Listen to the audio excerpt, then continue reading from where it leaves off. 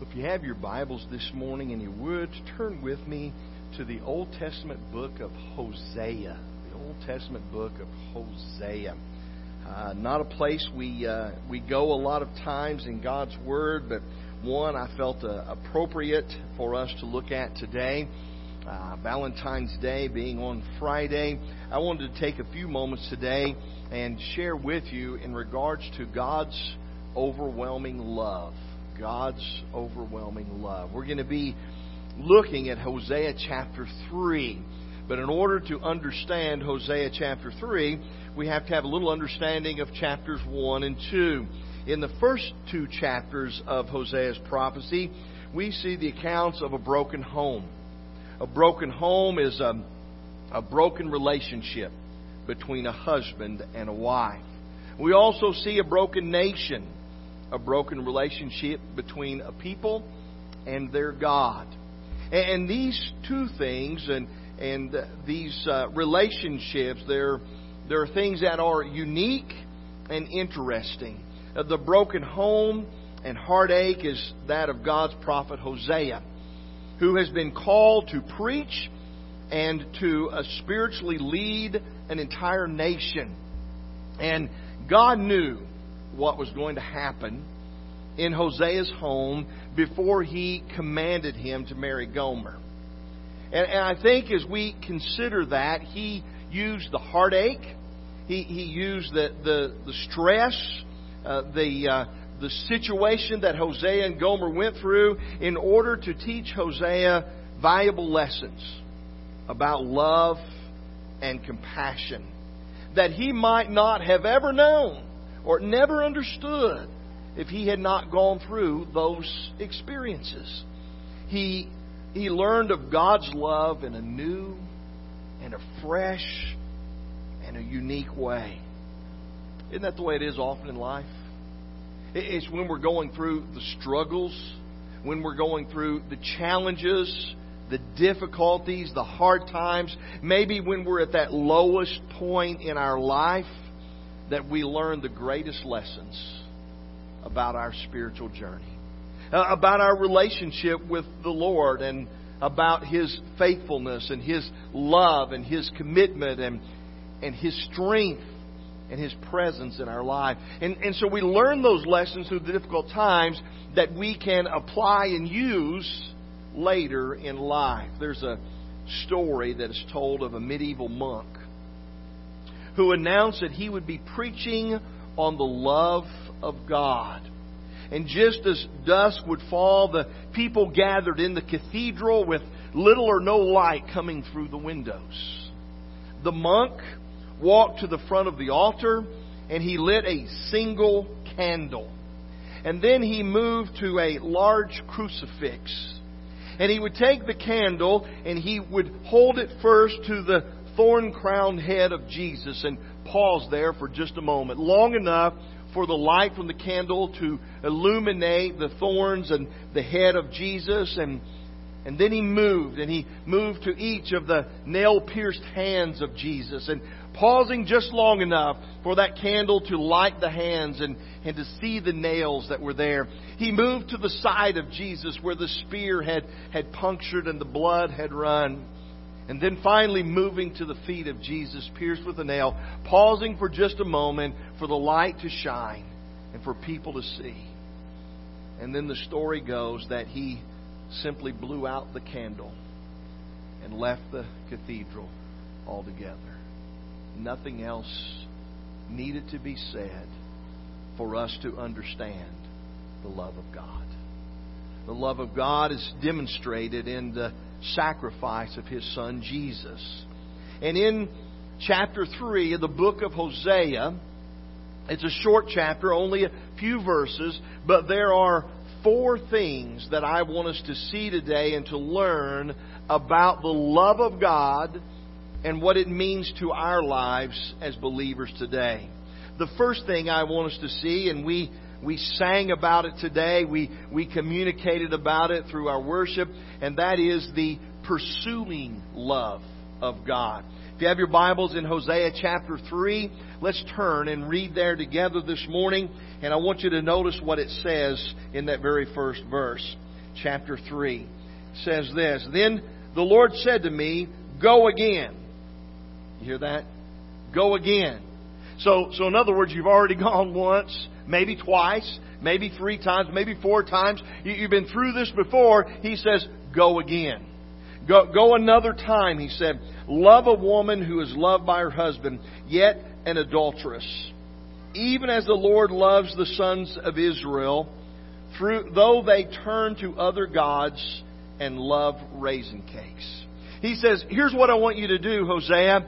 I want you to go again. Now we know, if we read the first 2 chapters, we talked about a broken relationship. A relationship between a husband and a wife. And we know that the Scripture reveals for us that Gomer had entered into a harlot's relationship. That she had been unfaithful to Hosea, her husband. And God calls to him and He says, go again. Go pursue her. Go after her. Even though she's been unfaithful, even though there's been sin, go after her. Pursue her as your wife. And love her again in your heart and in your life. And notice it makes the comparison in relationship to God's love for His people. Even though it's a nation that disobeys Him, even though it's a nation who seeks other gods, who has been unfaithful to God with other gods, He said, yet still God pursues. Yet still God goes after those whom He loves. Romans chapter 5 and verse 8, it says, "And that while we were still sinners, Christ died for us." He pursues us. Even when we were living in our sin, He died for us. He pursues us. John chapter 3 and verse 16. "For God so loved the world that He gave His only begotten Son." He pursues us.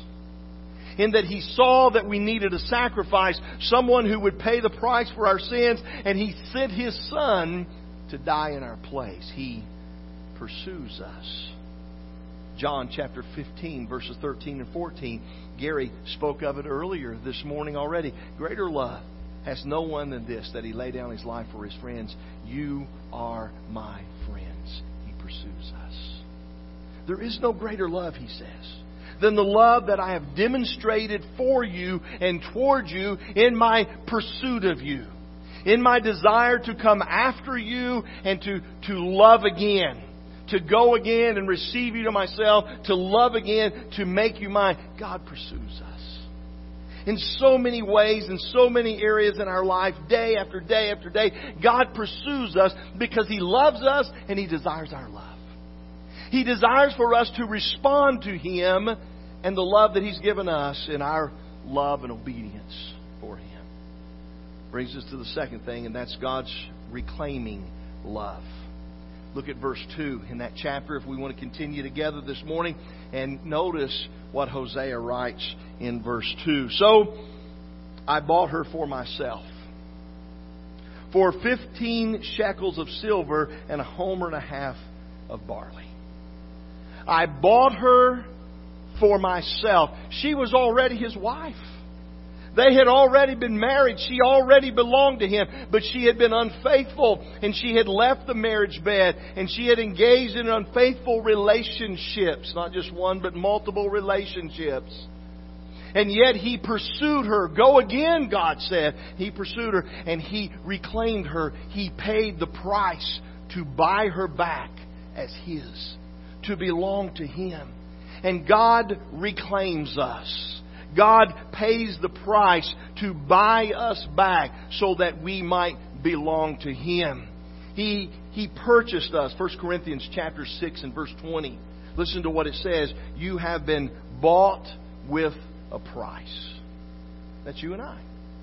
He reclaimed us by purchasing us back. We know the price that He paid. The price that He paid was His only begotten Son.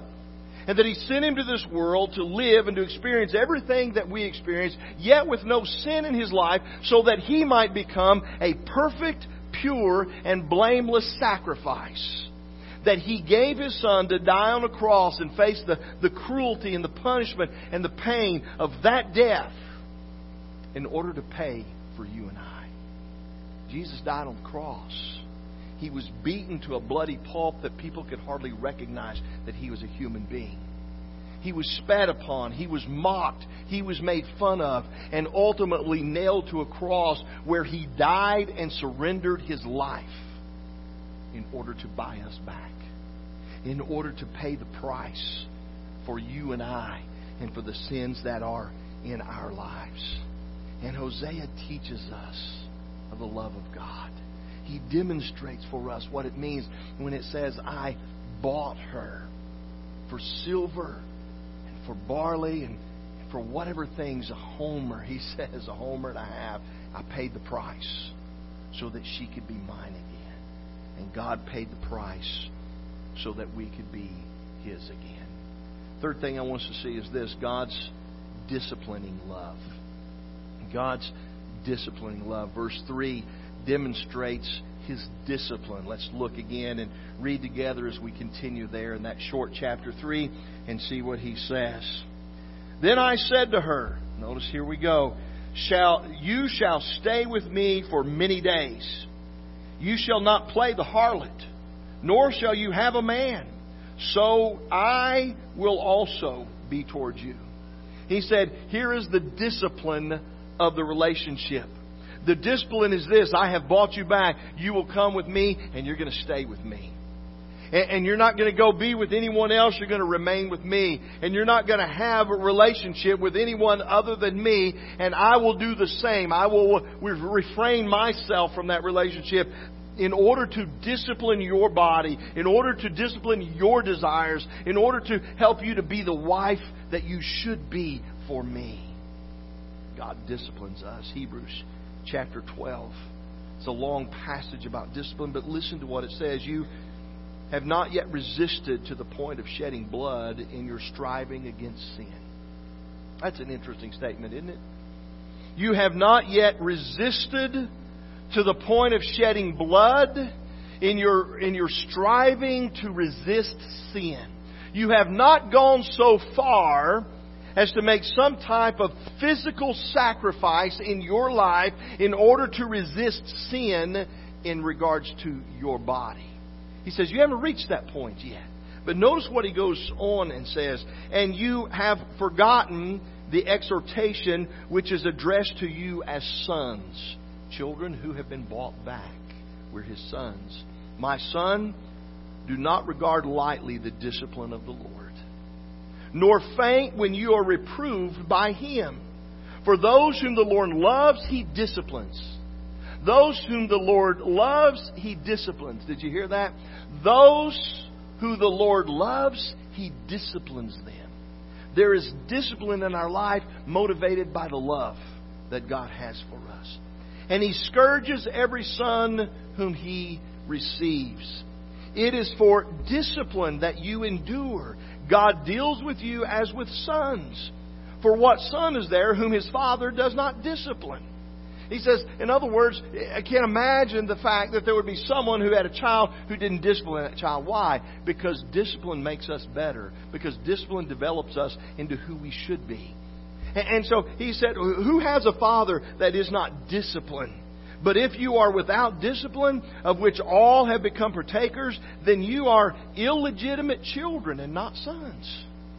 He said, they're not really a father to you unless they're willing to discipline you.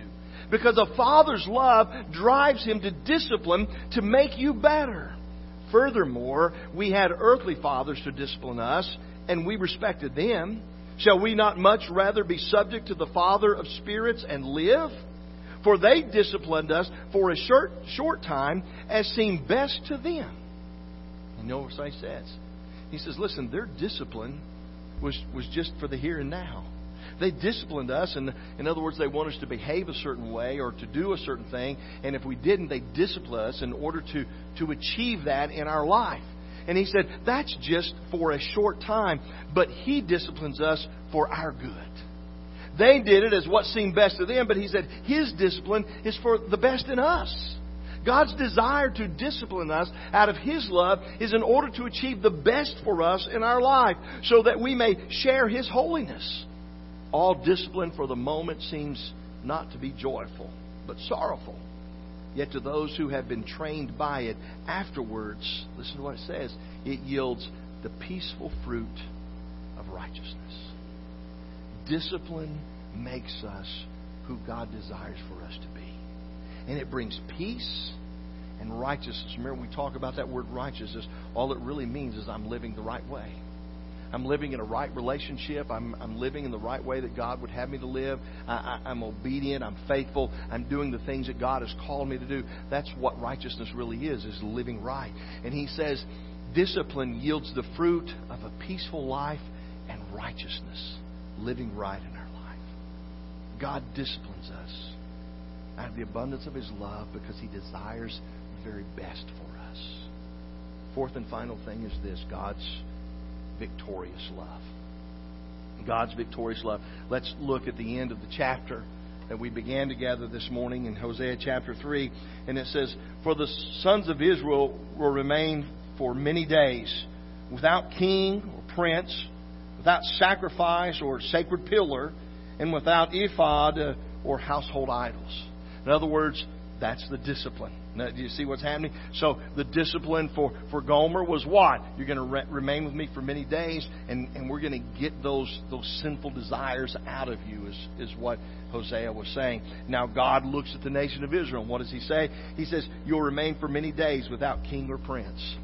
People desired a king or a prince. They wanted someone to lead and that they could follow. He says, I'm not going to give that to you. Without sacrifice or sacred pillar, or without ephod or household idols. He said, we're going to remove all of those things from those foreign gods that you've pursued, those other people and those other gods that you've loved and those relationships that you've built. He said, we're going to remove all of that.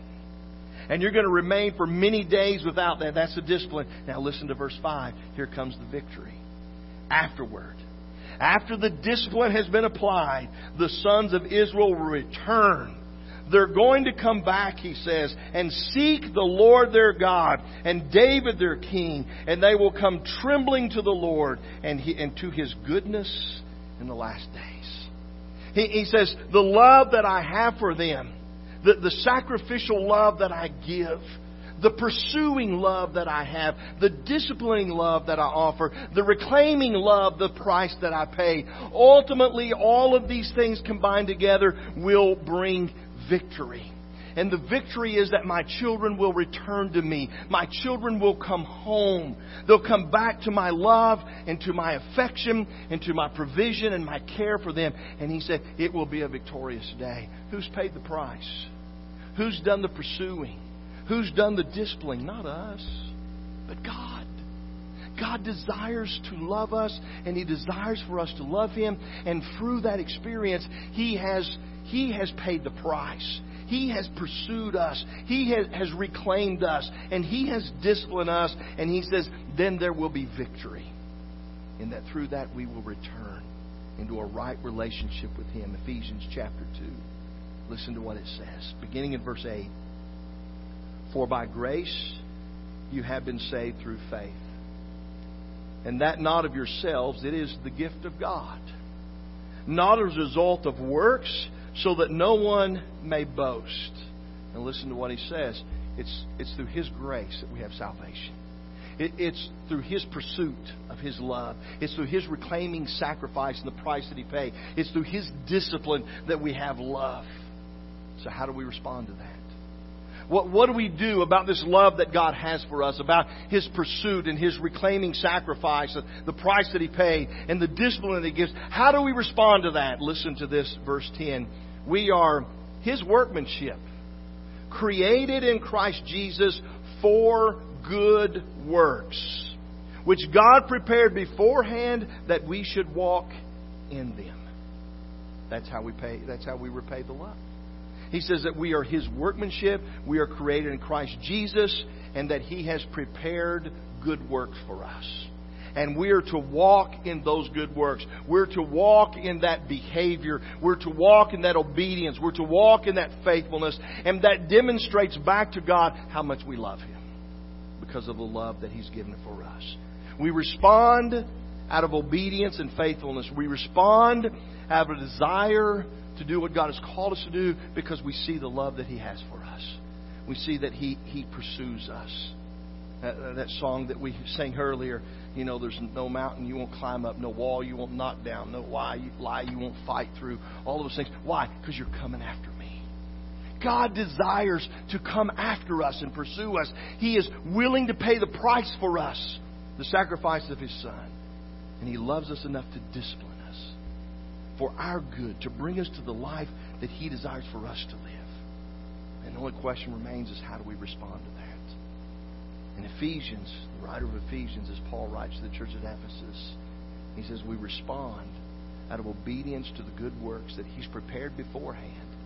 That we do the things that He's called us to do. That we obey the way that He calls us to obey. That we're faithful the way that He calls us to be faithful. And we live our lives in a relationship with Him and Him alone as Lord and Master of our lives. And so this morning, as we think about God's overwhelming love, I want us to think about what He has done to love us and to demonstrate His love toward us. And that while we were yet sinners, He demonstrates His love toward us. And that while we were yet sinners, Christ died for us. And in that demonstration of love, how do we respond? What do we do in kind in response to the love that He has demonstrated toward us? We obey. We're faithful. We receive the sacrifice and the gift that He made. And we follow faithfully and obediently to His Word in our life. And so this morning, we're going to offer an invitation to Him. And as always, an invitation is a time for us to make decisions in our life. You are invited. That's what an invitation means. To make a decision. Perhaps today you need to look and go, you know what? I realize just how much God overwhelmingly loves me. The question is, how have I been responding to that love?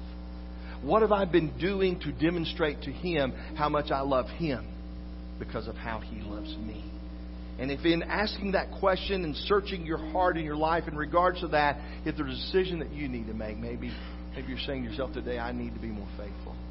I need to be more obedient. I need to be more loving. I need to follow more the truths of His Word. Whatever it is that you need to do in response to His overwhelming love, we invite you to make that decision as we stand and we sing.